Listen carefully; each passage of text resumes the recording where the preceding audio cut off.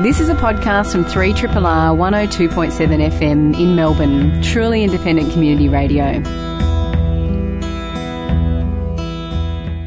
Good morning and welcome to Radiotherapy. We're delighted to be sharing the next hour with you. I'm Sigmund McZiff, and with me this morning is the ever elegant Annabolic. Hello.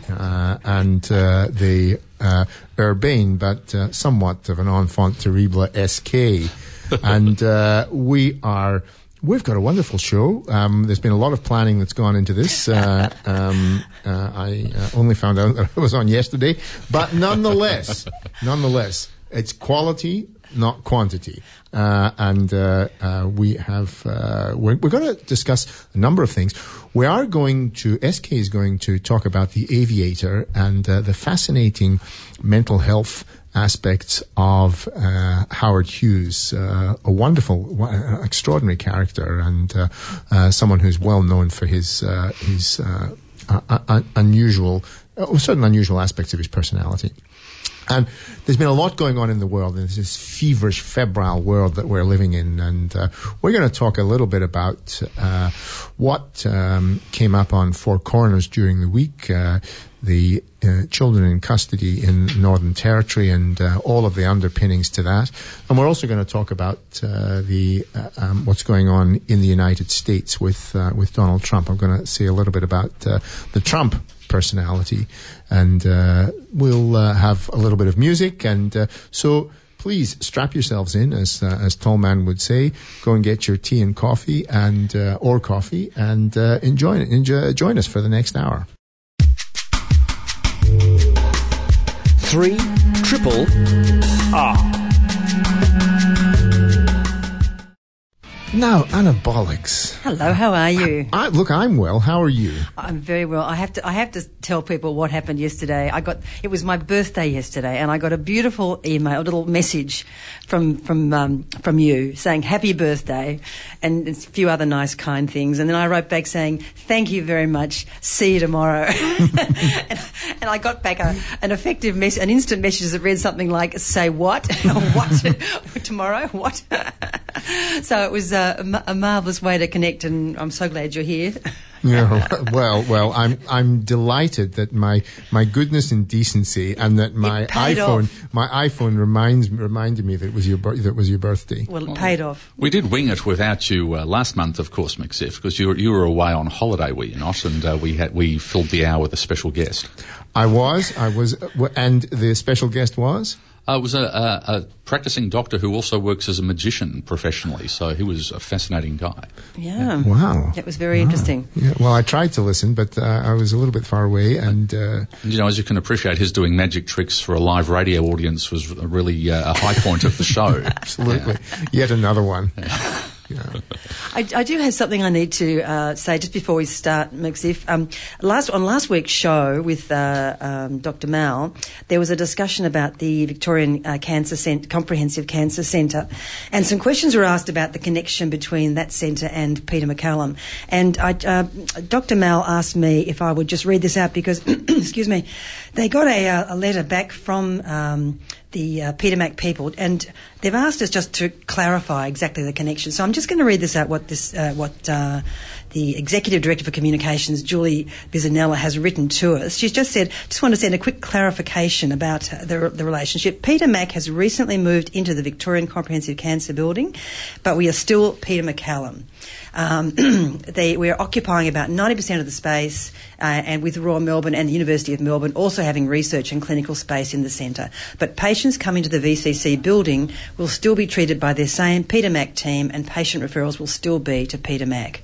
The VCC is the name of the building, which I didn't know actually. I didn't realise it was. I thought it was another entity. So the VCCC is the name of the building, and it also represents a very important alliance of health services, research and education organisations working together to improve outcomes for cancer patients. But Peter Mac is a member of this alliance. So they just asked if they'd clarify that, because obviously it might have caused some anxiety for people if they thought they were going to lose their connections with Peter Mac or something. So that's just to finish from a bit of business from last week. Done and dusted. Now, and SK, how are you?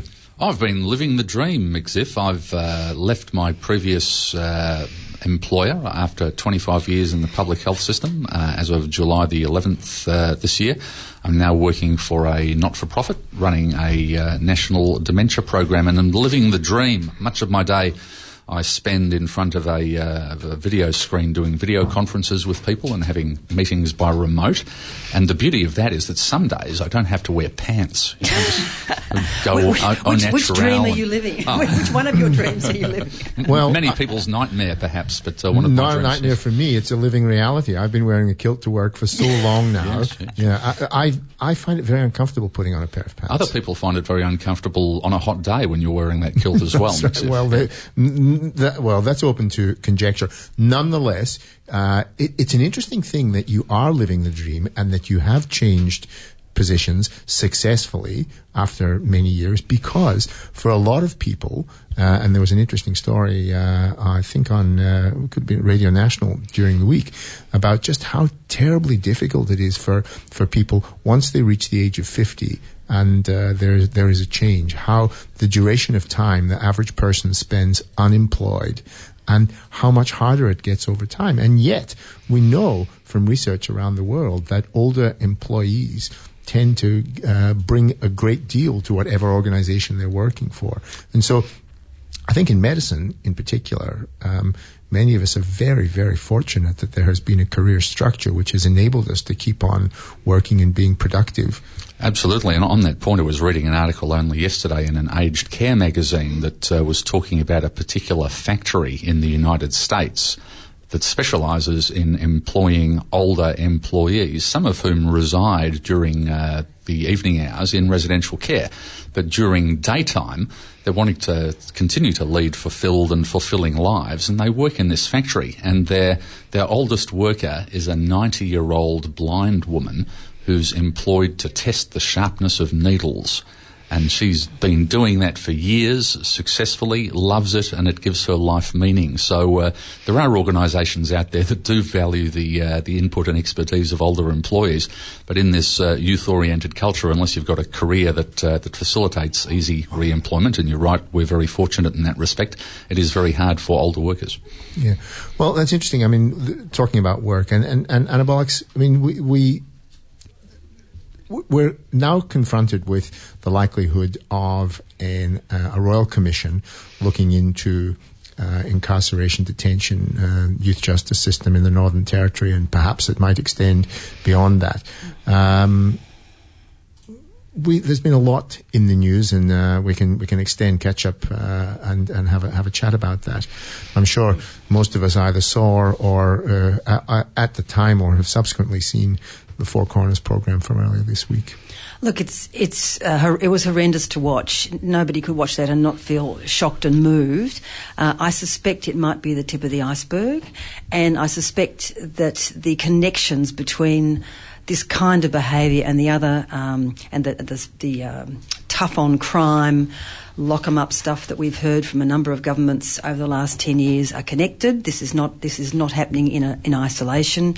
The people who are at the coalface with in our prisons and our youth justice systems are enabled sometimes to feel like they've got carte blanche to do what they want because of a sense of lock 'em up and throw away the key and community anger, which is sometimes stoked, I think, ill-advisedly by different media outlets. So this is happening in a societal context, which is very interesting to tease apart. And I'm hoping that something will come out of the Royal Commission that might look at that. Obviously there might be criminal actions and criminal punishments brought to some people who've clearly overstepped in every sense their behavioural role, but there might also be some race-related issues, some Northern Territory-specific issues, and also some law and order issues that might come up, because I think this is not going to be an isolated incident. This is not going to be an isolated group of people. Our young people are getting into trouble. In Melbourne, we're seeing a number of youth gangs which are receiving same kind of inflammatory response from the media, and they're doing some terrible things. We need to think about what's leading to these behaviours rather than how we contain people. Containing people to me is a last resort that shows we've failed as a society. We should be thinking of how we can understand these behaviours, look at what's causing particularly our young men to lose hope and to lose direction, and what do we do about that? I think we know. I think I think we could confidently predict what the findings of the Royal Commission will be. Look, for me, there's sort of two issues here, and I think it's potentially wrong to conflate them. I mean, you've rightly raised the question about why are we incarcerating young people in the first place, and, I take the point that there are diversionary programs out there, and, we've had guests on in the last few weeks to talk about diversionary youth justice processes, but they can only go so far. I mean, if you've got a kid or a group of kids who are repeatedly committing potentially serious criminal offences, often there may be no alternative but a period of incarceration. So that's the first issue, but that's quite separate, I think, from the issue of how we treat kids once they're in detention, and that's what the Four Corners story threw into sharp relief this week.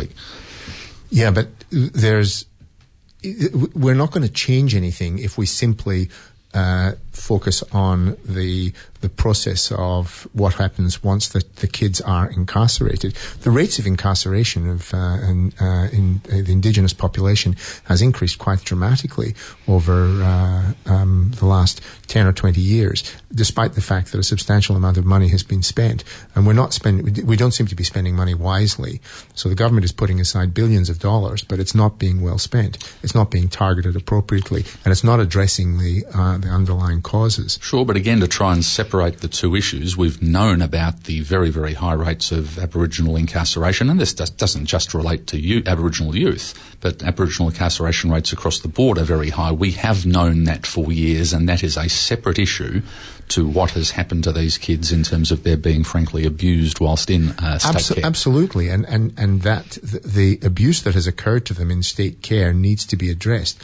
But it seems to me a pointless exercise if we're only going to look at what happens to them in states while they're in the care of the state, without looking at what are the drivers that are disproportionately placing them in state care. Well, maybe that's an issue for a separate Royal Commission, because that becomes a huge task and one which can't be managed with any great rapidity. I mean, I think if you look at the time that it took to complete the Royal Commission into Aboriginal deaths in custody, a very protracted process, and the bigger you make the terms of reference, the more complicated you make the task and the longer you delay the implementation of any meaningful change. So I think the way they've set up the current process is they've focused it, very tightly on the Northern Territory and the child protection system and the system of youth justice in the Northern Territory, and by constraining it that way, I think they'll get an outcome earlier and be able to start some meaningful change earlier. And that's not to deny the need for perhaps a broader examination of the issues that lead to Aboriginal incarceration rates in the first place. I think that's a potent argument. I think I agree with you, and there may be findings from that brief, short, sharp, in-depth look that could be templated across other jails, which might, lead on to more things. But I think one of the things that struck me this week is the role that community alarm plays in these things. Anybody looking at these kids, this is over the last 4 or 5 years we're seeing film from back, 4 or 5 years ago. I think the youngest child was 11 when one of those first films was made. So this is like 5 or 6 years of mistreatment, if you like, in this jail, and no doubt other places as well. It's been hidden. We haven't seen it. It's because of cameras that this has happened. It is because of cameras. We've known the figures. We've known the people who've reported about it. We've had Indigenous people speaking about it for years. And it seems to me that it's only when there's transparent, visual information that comes to the general community that an appropriate amount of alarm is kind of sounded. And then things happen really fast. Look, it's a whole can of worms, but this technology has real potential in opening the door to abuse. I mean, earlier in the evening, and the Four Corners show that evening stole the limelight, but on the 7:30 report on the same night was a story from South Australia about an elderly man with advanced dementia being abused in aged care. That's right. And it was only through the actions of his daughter putting a hidden camera in his room that abuse came to light. So I think the technology's got a great potential to open the door on abuses. But it's not used in aged care settings for reasons that the providers invoke as relating to the privacy of the residents themselves.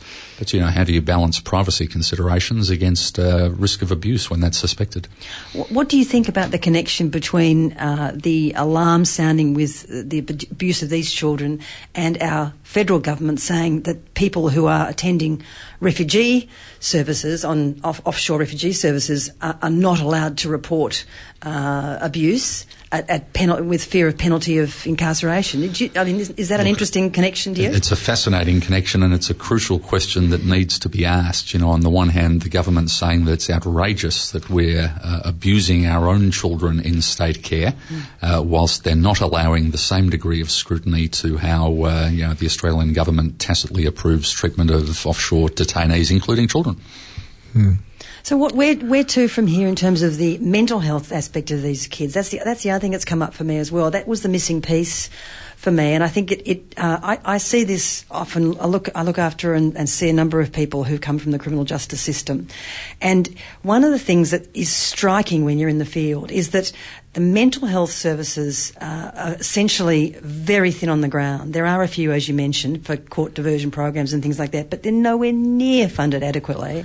And it seems to me that our profession, the psychiatric professions and the mental health professionals, we have some role. We have some, a role here to play, and some.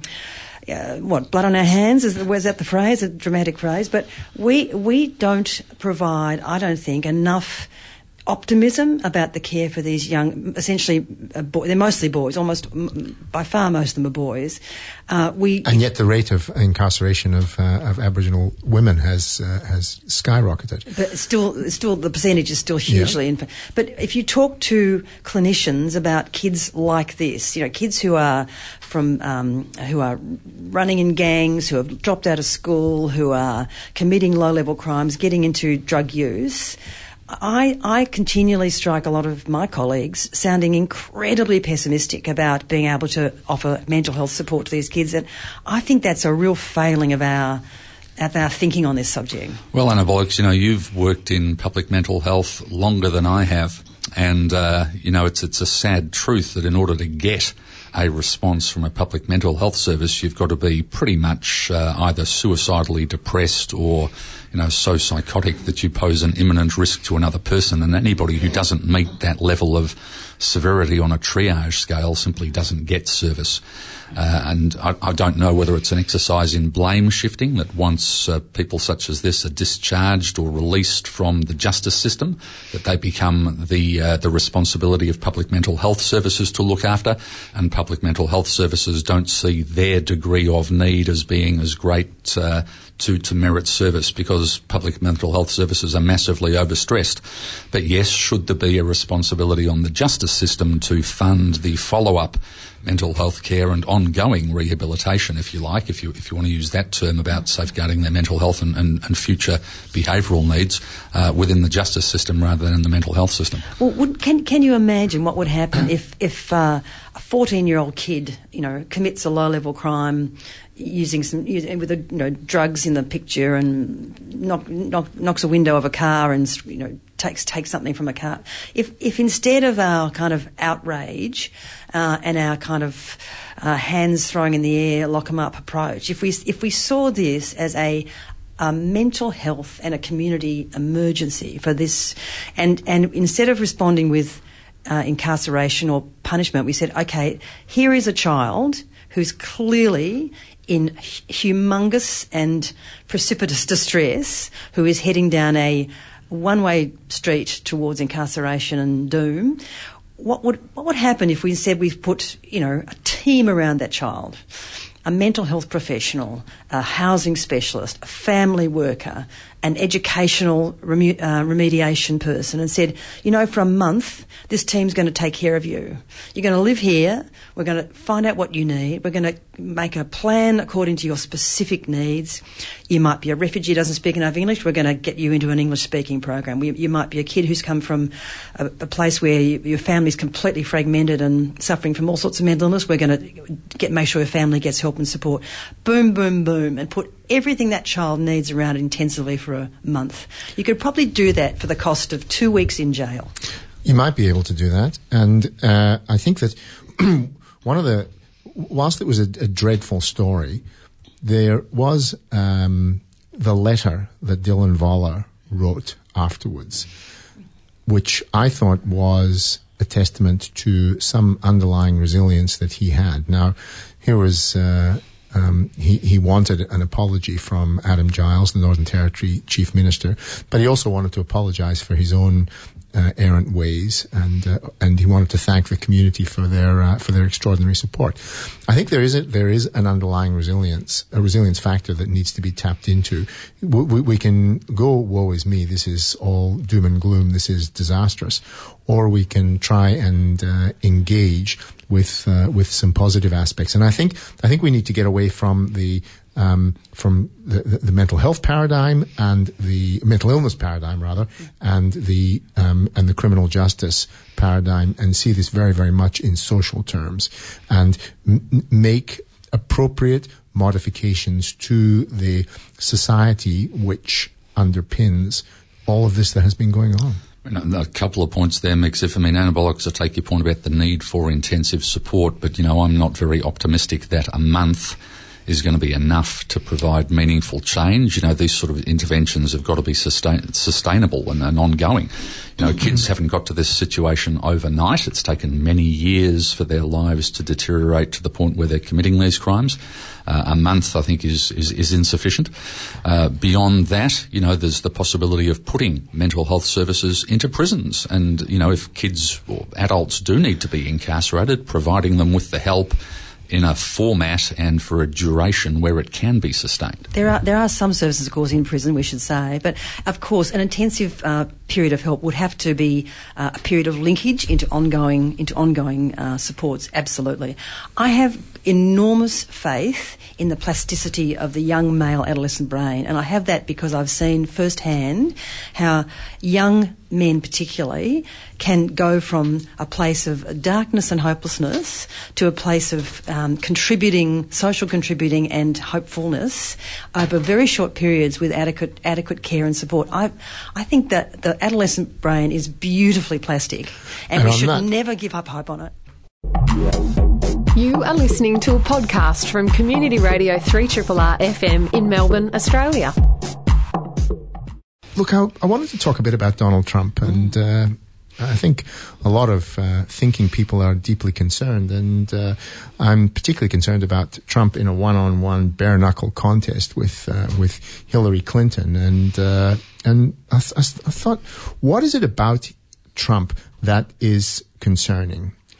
Some have said he's a buffoon, and I think he's not a buffoon. I don't think that is the issue. I think he's a salesman. And I think that whilst all politicians have got to sell their policies and their platforms, Trump is a snake oil salesman. And he's tapped into the despair and rage of swathes of middle America, and has promised that he alone can fix things.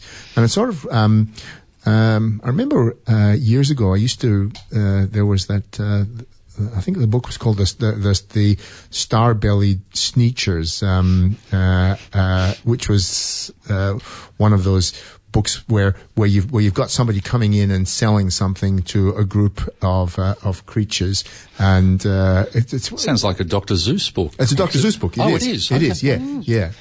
And it is a Dr. Seuss book, and it's you sell the stars to those who haven't got stars, because you convince them that having stars is better, and then you go and sell star removals because you convince them that it's better not to have the stars. So people are gullible, people will believe, and people want to believe. And if you're despairing, then you want to actually you want to have somebody come along and offer a panacea, and that is what Trump says he is. He will fix America. He will make America great again. I mean, no coherent policies, no logical processes, but he'll make America great. And that nonsensical process seems to be resonating with large numbers of people. And it's a sad and tragic indictment that he's come this far, but he has come this far. And this suggests extraordinary breadth of disenchantment that must exist. And the disenchantment is with the political establishment, and we've seen this more. We've seen this with Brexit recently. We've seen it also in I think a very, very high protest vote here in Australia recently with our election. We've seen even though it's largely ceremonial, we've seen the election of a very right-wing president in Austria, and we've seen the election in the Philippines of Duterte, who is he's Trump writ large, but in a Filipino context. So there is this desire for change. And like all good salespeople, Trump speaks to his audience, an audience who want to believe that he's going to be their salvation. And they conveniently overlook his bluster, his contempt for facts or science, his outrageous comments on Muslims and Mexicans. His audience, they want to believe, and they do. Now, there is a big question, I think, and that is whether Trump believes what he says. And the evidence suggests that he doesn't, that he like many with his personality type or style, they play fast and loose with the facts and they shift with the prevailing winds. Whatever works at whatever time is okay. So Trump has been able to adapt his pronouncements as he sees fit. He never, ever takes a backward step. If he doesn't believe what he's saying, McZiff, and he's saying all these things to get elected, but if he doesn't believe them, what could he possibly plan to do once he gets in? Just be like any other politician at that point? I can't believe that. He's got to believe a proportion of what he says. Look, I reckon follow the money. If he gets in for 4 years, why does he care what happens under his administration? He's got a guaranteed, he's got money for life. His family's got money for life. He's got prestige for life. He's got a title for life. I don't think he's thinking much beyond that. He's got his privilege will be encrusted. So is it just to prove to himself that he can do it? Well, it's an interesting question because a few weeks ago I made a prediction to some of my friends that I thought that we might see him stall at the last barrier. I reckon there's still a possibility, and I've got no reason to back this up with any facts at all, but his ability to fail is almost zero. He doesn't like failing. His idea of personal failure would be horrendous to him. I'm still wondering whether some of these calls to Russia to hack into emails and all these things, I'm still wondering whether that he's pushing the edge bit more by bit more until somewhere along the line he crosses the line and someone says you can't run, and he's going to plead, I would have won if I had have, but I can't. I'm just wondering whether we're going to see him stall at the last minute and claim, they're all against me and fall at the gate. I desperately hope you're right, but I think there are such profound narcissistic and psychopathic elements in his personality that make it self-reflection is not apparent. There is just this. There's this.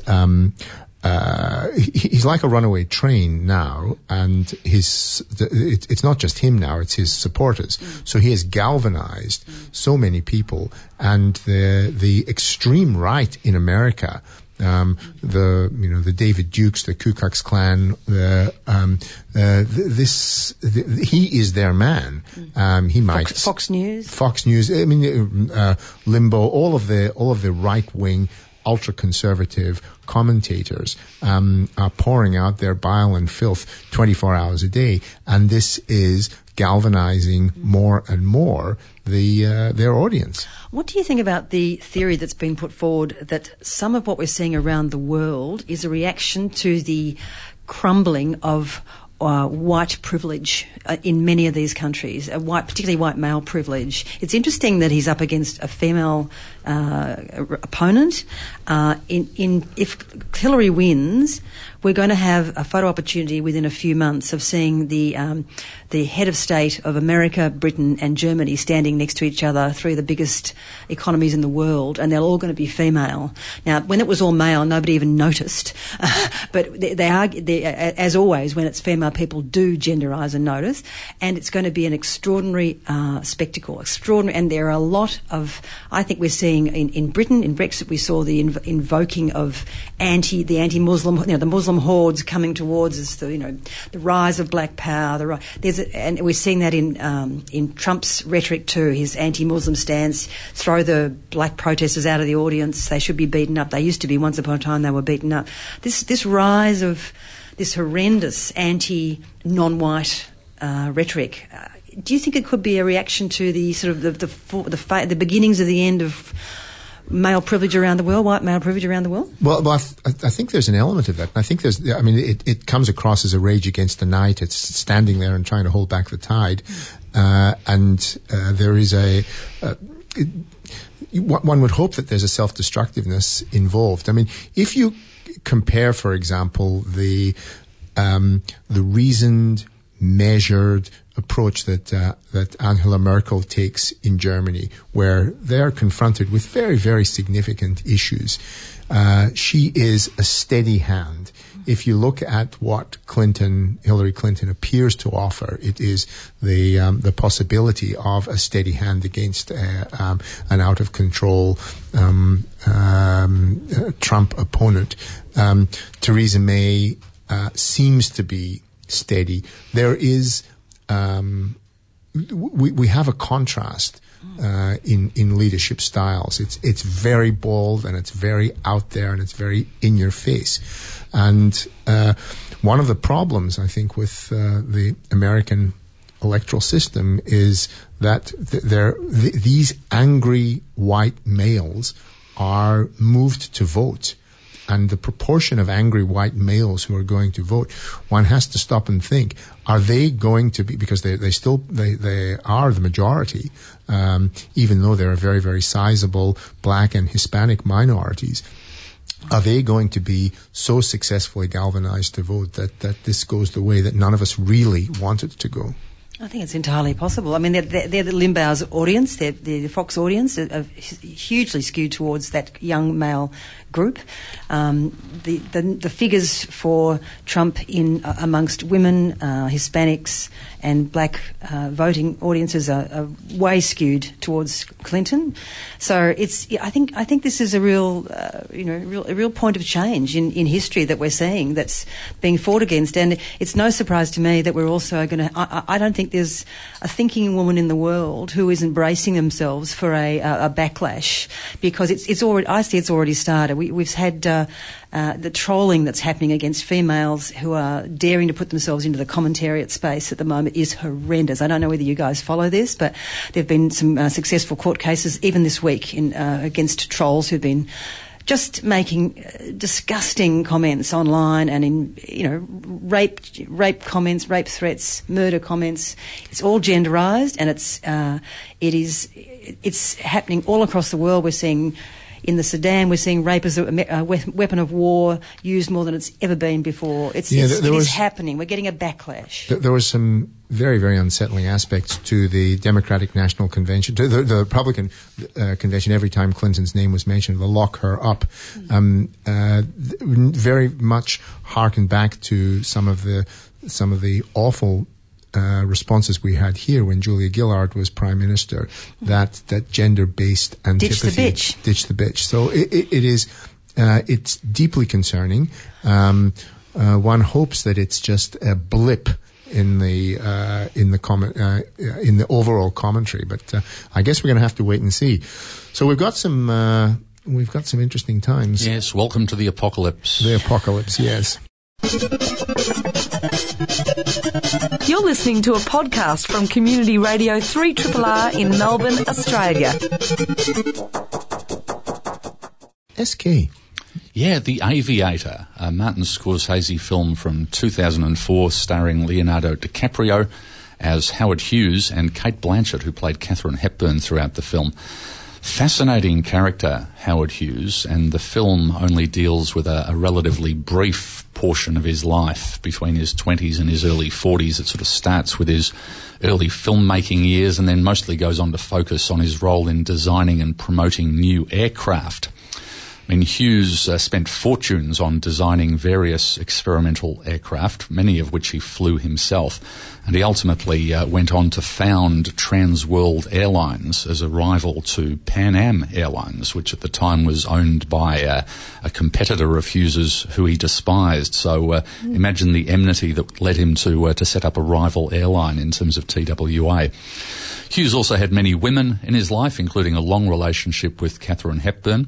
But from an early age, he was also germ-phobic, and he would have severe bouts of mental illness, including, but not limited to, severe symptoms of obsessive-compulsive disorder. In many ways, this film is the story of how a young Howard Hughes transformed a small fortune into a massive one. He was the son of a Texan inventor who invented an amazing drill bit that revolutionised the oil industry. His father died when Hughes was 18, leaving him with 75% of the Hughes Tool Company. Hughes himself then quickly moved to Los Angeles and he became a Hollywood film producer where he helped launch the career of a number of starlets at the time, including Jean Harlow. Jean Harlow was the subject of one of the best put-downs of all time. She met actress Margot Fonteyn at one stage. And ballerina? The ballerina, yes. Yeah. And to annoy her, she kept calling her Margot repeatedly, and Margot Fonteyn responded, "The T is silent, Jean, like it is in Harlow." Anyway.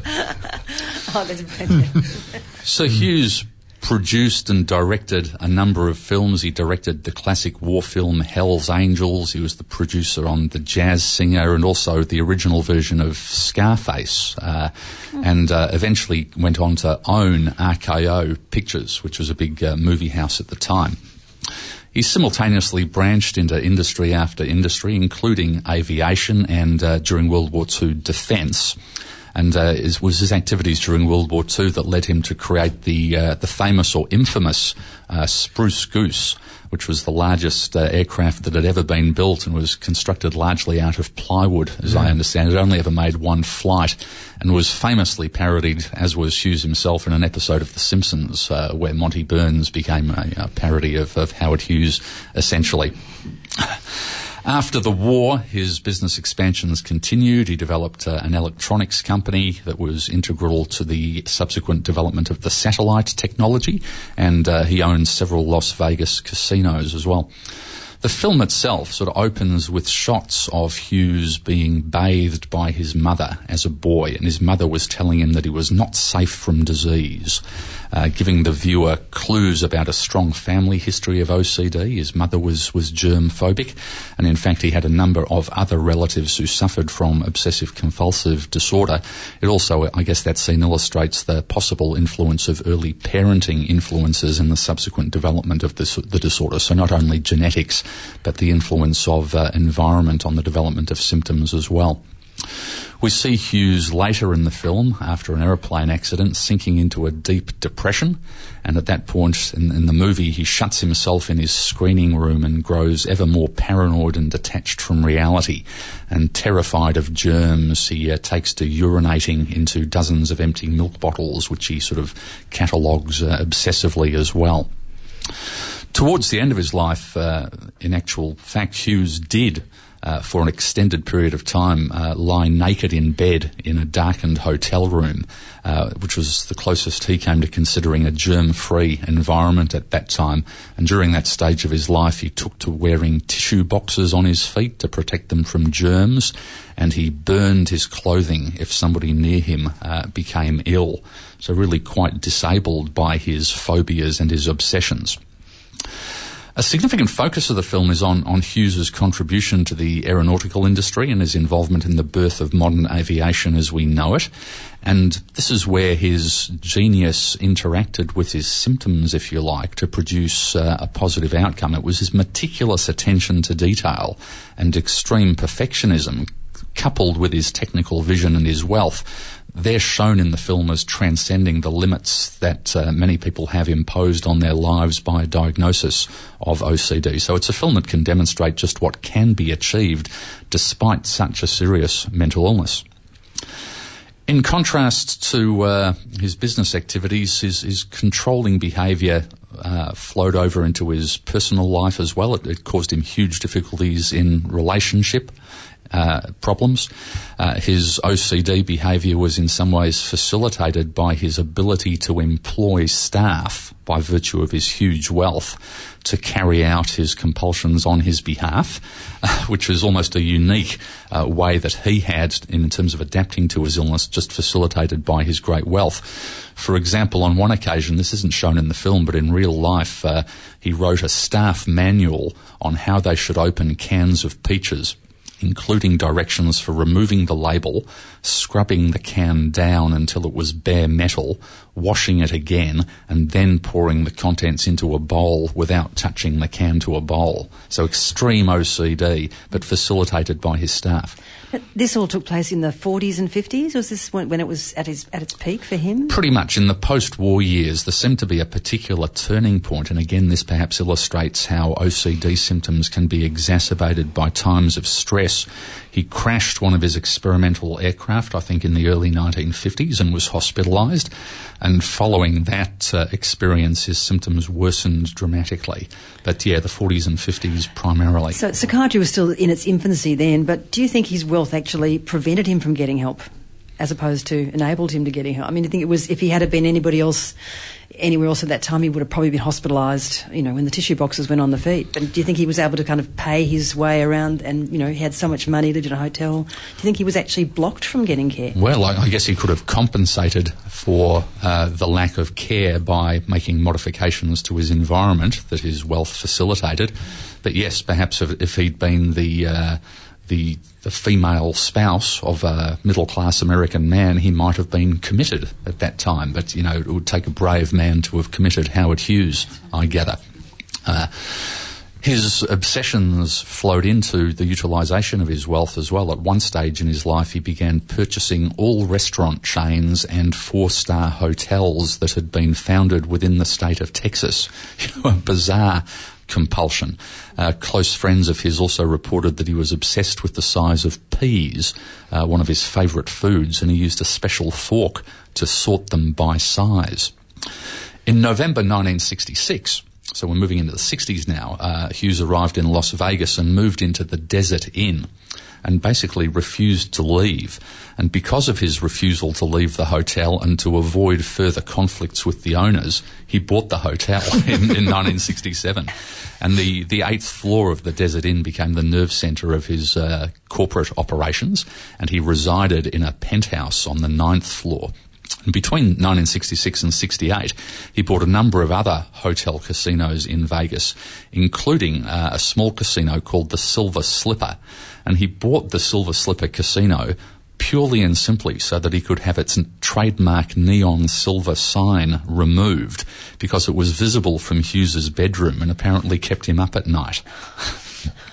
After Hughes left the Desert Inn many years later, hotel employees discovered that the drapes in his room hadn't been opened for the 9 years that he lived there and had rotted through.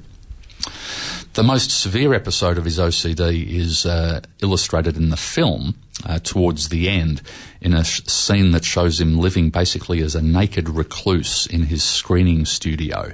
And his nakedness at that point in the film, it sort of echoed the image we had earlier in the film from him being bathed naked by his mother, being washed clean of germs. So for anybody who's interested in learning more about obsessive-compulsive disorder, this film does provide a tremendous insight into the thoughts and compulsions that can cause sufferers so much distress. And it also illustrates the comorbidities, the other illnesses that often are led into from a background of OCD. In Hughes's case, in particular, depression. He also suffered problems with chronic pain following multiple aeroplane accidents and became addicted to opiates. And, famously he was reported as only cutting his fingernails once every year, and that gets back to the Simpsons depiction where Mr. Burns has got massively long fingernails. And some authors have speculated that refusal to have his fingernails cut did in fact represent an extreme sensitivity to pain that he was left with, a neuropathic pain following his multiple aviation accidents. But he was addicted to opiates as well, and we see that as part of the film as well. So the Aviator also helps us to empathise with what it might be like to be in a relationship with somebody who's severely affected by OCD, because you see the impact of his behaviours on the various women in his life, including one scene where, Katharine Hepburn visits him in his hotel room where he's collecting his own urine, and she tries to reason with him and to salvage something from this once great man, but ultimately fails. Fortunately, and you alluded to this, Annabolics, our understanding of OCD has grown significantly in the decades since both The Aviator was filmed and certainly since Howard Hughes lived. I mean, arguably, if he had received treatment for his OCD in the 50s and 60s, that treatment is likely to have been somewhat ineffective because, analytic treatments were still the forefront of psychiatric therapy at that time, and frankly, I'm not convinced that they do anything for OCD. McZiff, as an analytically oriented therapist, perhaps you'd disagree with me? No, I don't disagree with you at all. In fact, I think that people who came along with fully fledged OCD into analytic therapy have tended to do very poorly. And the more obsessional someone is in terms of their makeup, it hinders therapeutic progress. It actually makes it harder. So even people who don't have OCD. So I think the jury's back in on that. Yeah, okay. How did he die? He died apparently during a plane flight. I think it was in 1976 or thereabouts. He was a passenger on a plane being moved from one country to another at the time, and he died in transit. And he was noticeably malnourished. I think his weight at death was about 42 kilos. He was suffering from a number of diet-related metabolic disorders at the time, but, died, dressed in rags and filthy and in terrible circumstances despite his vast wealth. So money certainly isn't the answer to everything. Do you think there was, there's a very significant crossover between OCD and hoarding? Now, what do you hoard when you're a billionaire? Was there a hoarding component, do you think, to his presentation? Well, there was, and you raise a very good point, because when we think of OCD classically, we think of the classic obsessions of germ phobia, which he certainly had, so compulsive washing behaviour and going to great lengths to avoid contamination. So we saw that in the film. The other classic compulsion in OCD is a checking behaviour. Have I left the door unlocked and having to go back multiple times to check? But in a significant proportion of OCD sufferers, probably as high as 30 to 40% of them, there's a hoarding compulsion that's present as well. And when you think that OCD affects perhaps 2 to 3% of the population, 30 to 40% of them means about 1% of the population have a hoarding compulsion. And arguably you see this in the films from the way in which he hoards his urine in used milk bottles and obsessively arranges these in rows and so forth. He was known to hoard tissue boxes as well. He went through a lot of tissues and would meticulously arrange the tissue boxes. Arguably, you could view the behaviour as purchasing every restaurant and 4.5-star motel that have been founded in the state of Texas as being a hoarding behaviour as well. So perhaps wealth does facilitate the hoarding of more extreme artefacts. And, hoarding disorder, it's usually defined in terms of collection of objects that seem to have limited objective value. Certainly that's not the case if you're hoarding hotels and motels and business assets, but the bottles of urine and the tissue boxes certainly.